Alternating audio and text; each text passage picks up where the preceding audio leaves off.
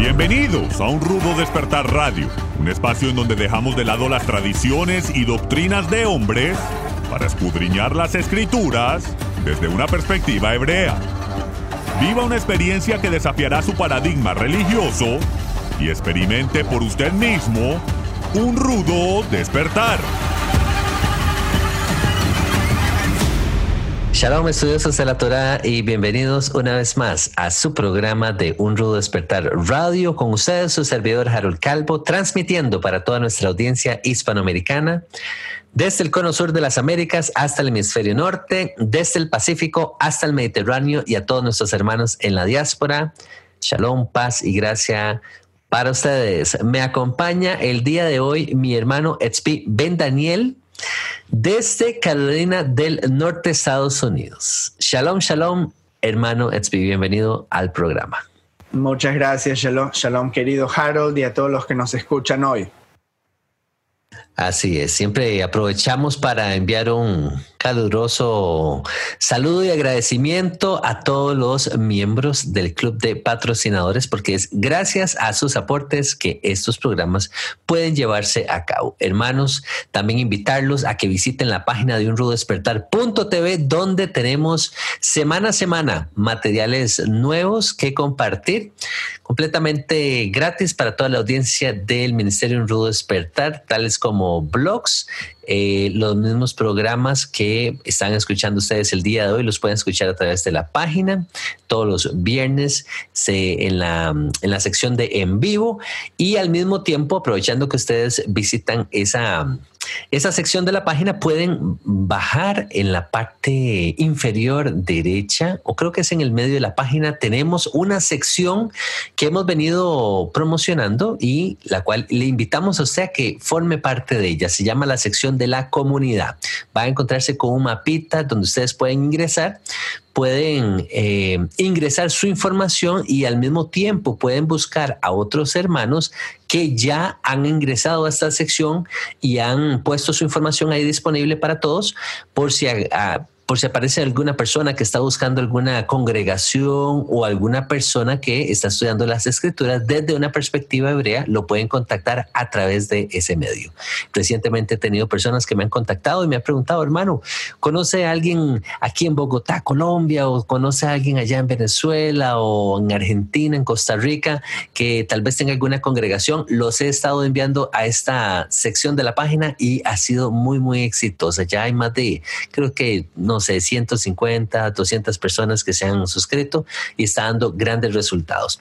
Hermanos, también al mismo tiempo invitarles a que visiten la tienda en la página, donde van a encontrar el último material publicado del hermano Michael Root, que viene siendo los evangelios cronológicos en formato digital. Hermanos, el día de hoy tenemos un programa muy especial, muy ameno. Vamos a estar conversando acerca de preguntas y respuestas.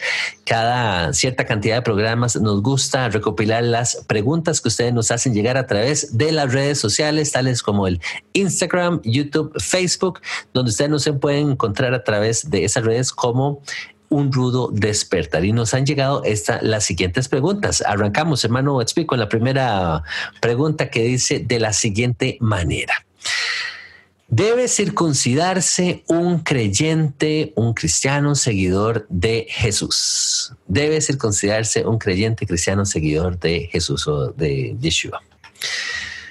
Hermano Etzvi, bueno, antes de tal vez entrar en materia con esta consulta, recordarle a los hermanos también, o dejarles saber a los hermanos que nos están siguiendo por primera vez, que tenemos un programa acerca de la circuncisión donde hablamos un poquito más ampliamente. Pero bueno, vamos a retomar ciertos puntos importantes acerca de la circuncisión, y lo que vamos a estar comentando es una opinión personal, con un poquito de escrituras, vivencia, experiencia. Hermano Etzvi, te voy a dar la palabra para que tal vez puedas empezar tú. Voy a pasarte la cortesía, puedas tú comentarnos un poquito y yo después les comparto mi perspectiva al respecto. Adelante, hermano Etzvi. Bueno, primero que nada, y yo no le voy a dar a nadie el consejo de si esa persona se tiene o no que circuncidar. Yo no creo que es mi papel, por suerte. Yo lo pasé cuando era bebé no tuve la elección, lo mismo que a mis hijos, no van a tener esa preocupación. Pero hay un par de puntos aquí para ver. Primero, la circuncisión fue recibida por Abraham y él recibió ese pacto, esa fue la señal del pacto cuando él entró a la tierra de Canaán. Okay, él se había ido de su tierra, de los caldeos, y pasaron alrededor de 25 años desde que Abraham fue llamado hasta que él recibió ese mandamiento de la circuncisión. Entonces, primero que nada, yo diría, si alguien llegó al camino de la Torá y del Dios de Israel siendo un adulto, para mí es algo muy personal lo que va a hacer esa persona y cuándo lo va a hacer. Yo nunca pondría eso como una condición para entrar en una congregación, y eso lo vemos también en Hechos 15, cuando se le pone a estos creyentes que se vuelven a la ley de Moisés, solo 4 ordenanzas mínimas para poder atender a la congregación, y una de ellas no es la circuncisión, obviamente. De hecho, vemos un conflicto en donde había grupos que sí querían promover la circuncisión en el primer siglo para los creyentes en Yeshua, pues ya estás yendo más puntualmente a la pregunta de este oyente, y ellos no son vistos por buenos ojos por los apóstoles, por Pablo, porque aquel que ha sido salvo no fue salvo por haber hecho obras. Eso es el argumento contra eso. Entonces, no tiene que ser una condición circuncidarse para formar parte de la congregación, pero habiendo dicho eso, también es algo que cada uno tiene la libertad de poder elegir cuándo y si va a hacer eso. Y si se demoran en hacerlo, tal vez alguien como Josué los va a estar esperando afuera en la entrada de Israel, antes de que todos entraron, esa generación en el desierto. Dijeron, todo muy bien hasta ahora, pero si quieren entrar a la tierra de Israel, ese es el precio de la entrada. Entonces no sé cómo eso va a funcionar, pero también para tener en cuenta. Qué buen punto tocaste ahí, hermano Tzvi. Bueno, yo respetando la posición del hermano Tzvi y respetando también la posición de ustedes, hermanos, que nos escuchan. Vamos a ver, la circuncisión es una marca, ¿sí? Una señal del pacto entre Jehová y la descendencia de Abraham, tal como lo mencionaba el hermano Tzvi. Esa referencia la encontramos allá por Génesis 17, ¿sí? Circuncidaréis pues la carne de vuestro prepucio y será por señal del pacto entre mí y vosotros. Ok. Entonces, e incluso más adelante se nos dice, y el varón incircunciso, el que no hubiere circuncidado la carne en su prepucio, aquella persona será cortada de su pueblo. Ha violado mi pacto. Yo lo que me pongo a pensar, Tzvi, es que nosotros hablo de nosotros en el cristianismo, tal vez no en el caso tuyo, porque el contexto del que tú vienes es diferente. El contexto judío más bien es más apegado al texto de la Torá, sí, de una manera más literal incluso. En el cristianismo nosotros hemos vuelto este concepto de la circuncisión, no lo hemos vuelto, sino que más bien hemos tomado la parte de la circuncisión del corazón, ¿sí me entiendes? Entonces se nos presenta la circuncisión de la carne y se nos presenta la circuncisión del corazón, y vemos en diferentes pasajes en Deuteronomio, en Jeremías, de cómo se nos menciona el tema de la circuncisión del corazón, ¿sí? Lo cual es algo importantísimo, por supuesto. Pero no podemos borrar del texto, y esa es la parte que se vuelve un poquito polémica, la circuncisión de la carne, ¿verdad? Entonces yo digo, qué interesante. Y ahora que mencionabas a Josué, se torna aún más interesante, porque cuando aparece Josué en la película, en el panorama, se le dice a Josué, Jehová le dice a Josué, hazte cuchillos afilados, vuelve a circuncidar la segunda vez a los hijos de Israel. Esto para entrar a la tierra. Entonces, yo me pregunto, un momento, la segunda vez, pero ¿por qué la segunda vez Josué no les va y les circuncida el corazón? Ya se les circuncidó a los padres de ellos la carne, ¿verdad? Entonces ya no hace falta más, porque ese es el argumento cristiano, ya no hace falta que nos circuncidemos la carne, porque ya en Cristo, entonces ya ahora no, ya no hay que pasar por eso.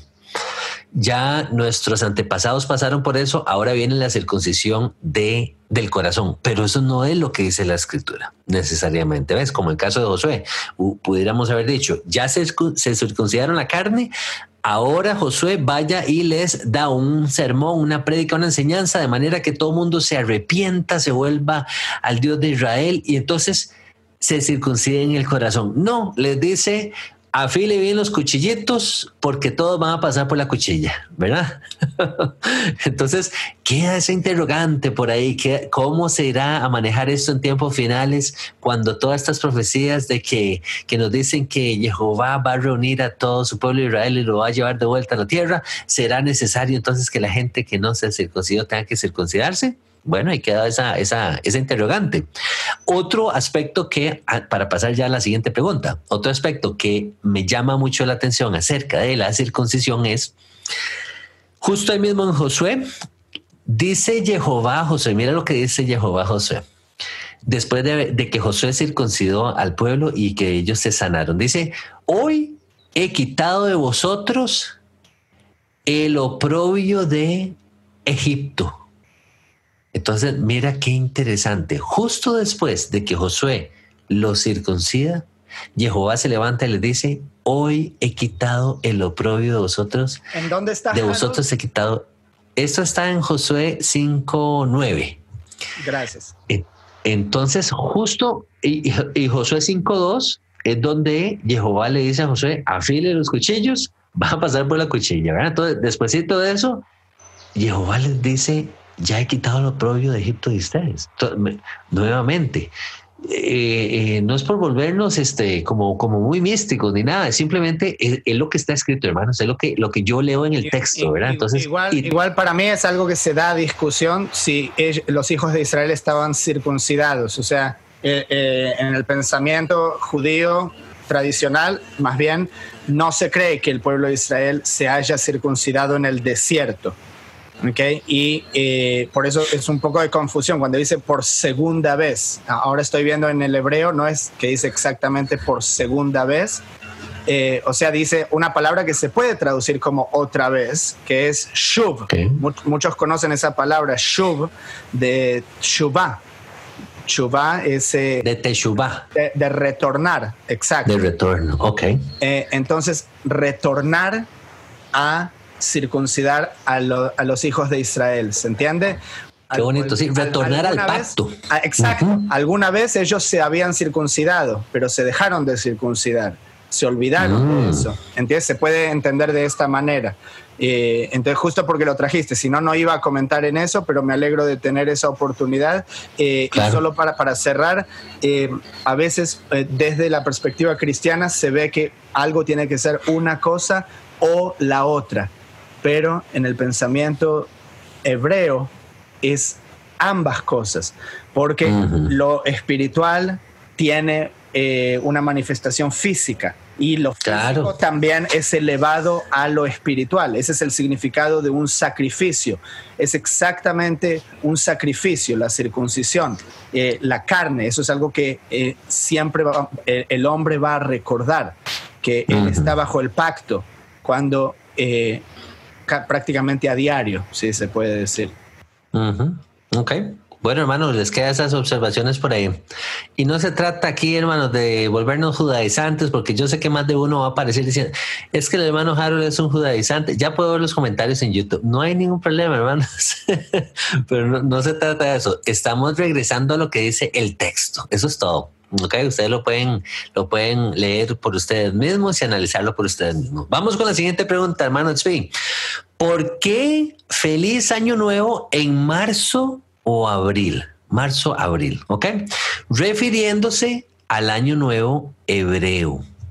Esto lo preguntan en base a un video del hermano Michael Rood que comparte acerca del Año Nuevo bíblico. ¿Por qué nos decimos feliz Año Nuevo en esa época de primavera ya en Estados Unidos, marzo, abril? Hermano Smith, tal vez tú nos puedas dar un poquito de luz acá.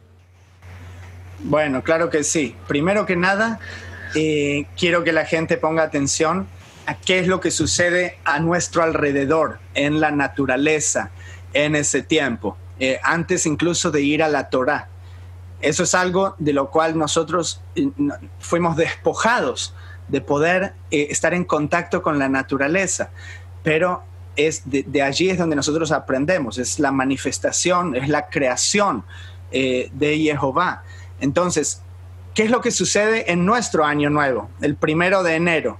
Estamos en el hemisferio norte, en el medio del invierno, o sea, y lamentablemente yo soy de Argentina, entonces entiendo a los que están en el hemisferio sur que también uno quiere ser copartícipe de cómo todo sucede en la Biblia, pero la realidad es que la Torá fue dada para la gente del hemisferio norte, se puede decir, porque el ciclo agricultural que está en la Torá va de acuerdo al hemisferio norte. La primavera es el 21 de marzo, que es cuando comienza el otoño en el hemisferio sur, y viceversa.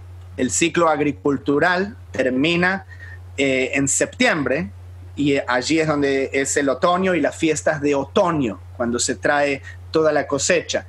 Entonces, desde esa perspectiva, es que el año comienza cuando comienza el año agricultural, perdón, y esto tiene que ver cuando es también el equinoccio de primavera, es también en el plano astral, en el plano solar. Sucede esto que le permite a los cultivos entrar en el estado de madurez. Entonces, cuando el pueblo de Israel salió de Egipto, en la historia de Éxodo, el Eterno dijo que este será para vosotros el primero de los meses, la cabeza de los meses en el mes que salimos de Egipto. Entonces, desde allí es que sale la idea que de allí comienza el año, y por eso el primer mes, incluso rabínico, Nisan, es en ese entonces. Ahora, para que la gente no se confunda, el Año Nuevo judío se celebra en el otoño del hemisferio norte, que es en septiembre, cuando es Yom Teruah. Y esto tiene que ver a que hay una tradición rabínica que allí comienza el año civil. Entonces, muchas cosas en el Israel antiguo se solían comenzar desde ese mes, desde el 1 al 7º mes. Y no es casualidad que se crea que el Mesías va a llegar en ese día. ¿Por qué en ese día? Va a ser un comienzo de algo. ¿Y por qué va a ser un comienzo de algo? La era mesiánica, como quiera que llegue a suceder. ¿Y por qué va a ser en ese entonces y no en Pesaj? Entonces esas son cosas para considerar, que hay tal vez más de un comienzo, pero el año nuevo normalmente lo consideramos, o sea, escrituralmente, cuando comienza la primavera.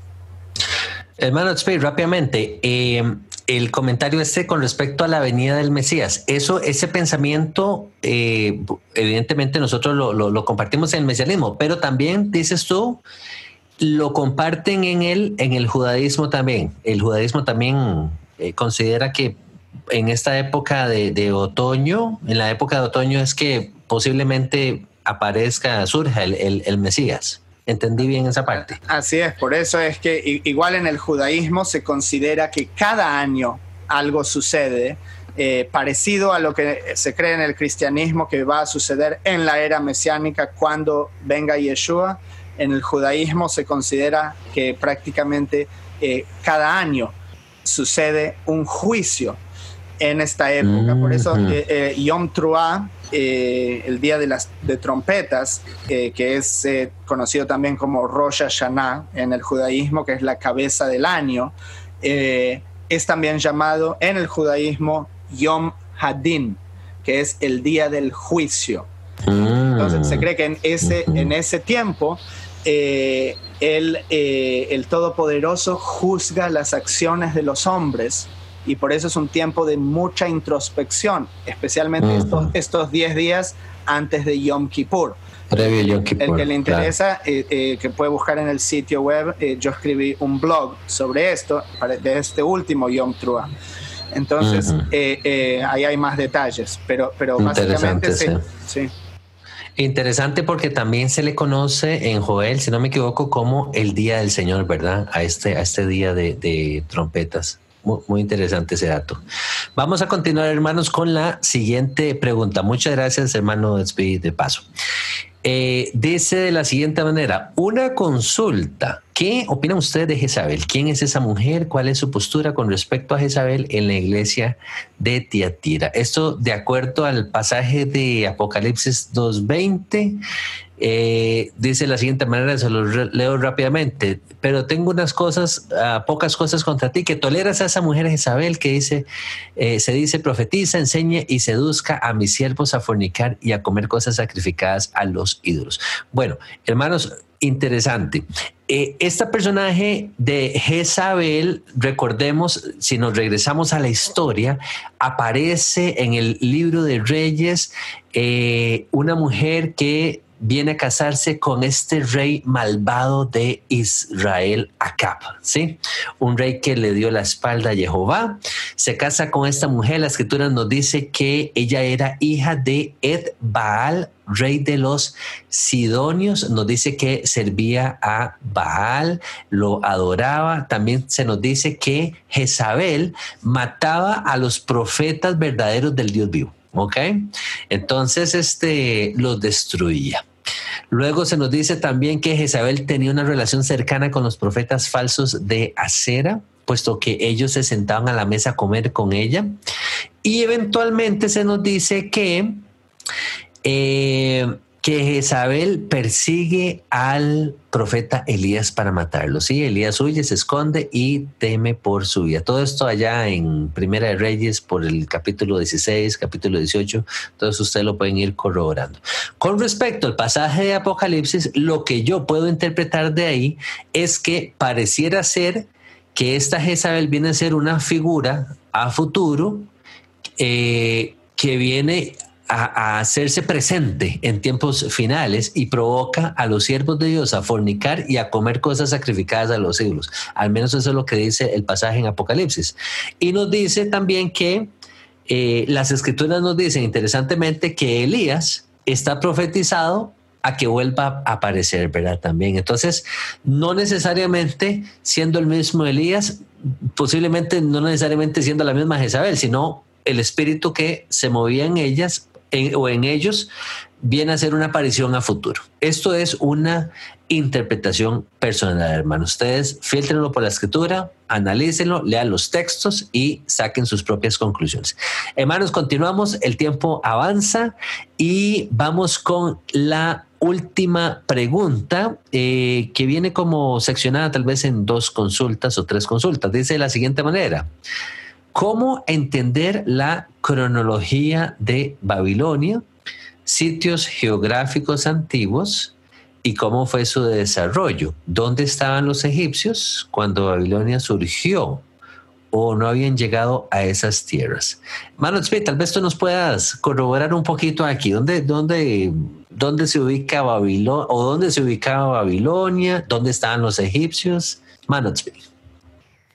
Bueno, sí, tiene varias partes esa pregunta. Yo me voy a enfocar solamente en una parte, que es la que puedo intentar vagamente responder, porque no soy un experto en arqueología, pero puedo ver lo que dicen las escrituras y ciertos arqueólogos y tratar de tal vez sacar conclusiones. Hay que irse a la época del diluvio primero, ¿ok? Porque todo fue destruido por el diluvio y luego empiezan a surgir civilizaciones después de eso. La primera civilización que nosotros vemos desde una perspectiva de la Torá es la de Babilonia, porque recuerdas que se establecieron en la tierra de Shinar, en la tierra de Sinar, y ahí es donde viene la historia de Nimrod y la torre de Babel. Entonces tenemos una de las culturas más antiguas que se conoce arqueológicamente, es la de los sumerios, ¿okay? Sumerios, y tenemos también esas escrituras en cuneiforme, apasionante esa cultura de los caldeos. Ya conocían astrología, los movimientos astrales, y de allí es que viene Abraham. ¿Okay? Ahora, casi de manera paralela tenemos a la cultura egipcia, desarrollándose a través de, hay que cruzar, si uno ve un mapa, ¿dónde está Sumeria? Entre el Éufrates y el Tigris. Uno tiene que bajar, como si te dijese, a las 7, al suroeste, y cruzar la península arábica, y ahí llega a la península de Sinai, cruzando la tierra de Canaán y a Egipto. ¿Okay? Entonces está a través de la península arábica, y hay una corriente de arqueólogos que son revisionistas, porque imagínense que la arqueología y la egiptología tradicional, ellos dicen que existía la civilización en Egipto hace 120,000 años.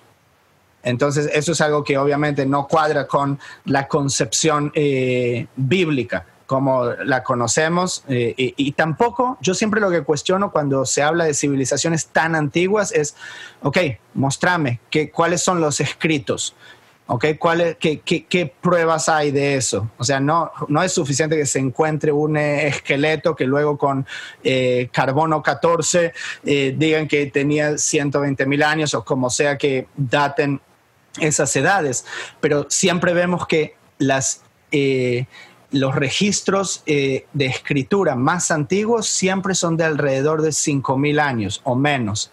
¿Okay? Entonces, ¿qué pasó de hace 120,000 a 5,000 años? A nadie se le ocurrió escribir ni nada.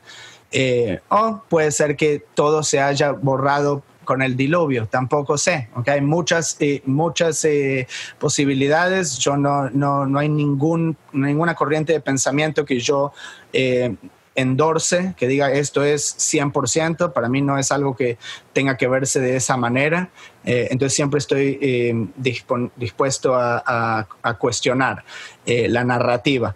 Pero el arqueólogo David Roll, quien también estuvo invitado con Michael Rood, y es un arqueólogo muy famoso inglés, que él estuvo excavando en Egipto y en otros lugares, él sostiene que la civilización egipcia desciende de la babilónica, porque se ve como un salto en la cultura en lo que se llama la primera dinastía en Egipto. Se ve como un salto cuántico en el conocimiento de Egipto cuando sucede la primera dinastía, alrededor de hace 4,000 años o algo así. Y él sostiene que hubo hallazgos en unas cuevas en la península de Sinaí que documentan gente llegando en barcos, ¿okay?, a esas tierras. Entonces lo que ellos creen es que vinieron por el Golfo Pérsico, ¿okay?, es donde desemboca el Tigris y el Éufrates de los sumerios, alrededor, bordeando toda la península del Sinaí, entrando por el Golfo del Mar Rojo, que desemboca en Israel y en la península del Sinaí y en Egipto, y llegaron de esa manera. Entonces, lo que él cree, y yo me inclino tal vez por eso también, es que primero vino los sumerios y luego vino Egipto, pero personalidades como Abraham, algunas generaciones más tarde, lo tenemos en ambas civilizaciones. Él viene de Ur de los Caldeos y él también va a Egipto un par de veces, registrado en las escrituras. Entonces ya para el tiempo de Abraham que fue hace 4.000 años. 4.000 años. Uh-huh. Ya existía esa civilización. Entonces tenía más de 4.000 años. Súper interesante, hermano Tzvi. Bueno, hermanos, hemos llegado al final de esta cápsula informativa. Esperamos haya sido de bendición para ustedes. Los invitamos para el próximo programa y los dejamos con las palabras de Yeshua. En esto conocerán que son mis discípulos, que se aman los unos a los otros. Muchas gracias, hermano Tzvi. Nos vemos hasta la próxima. Shalom, shalom.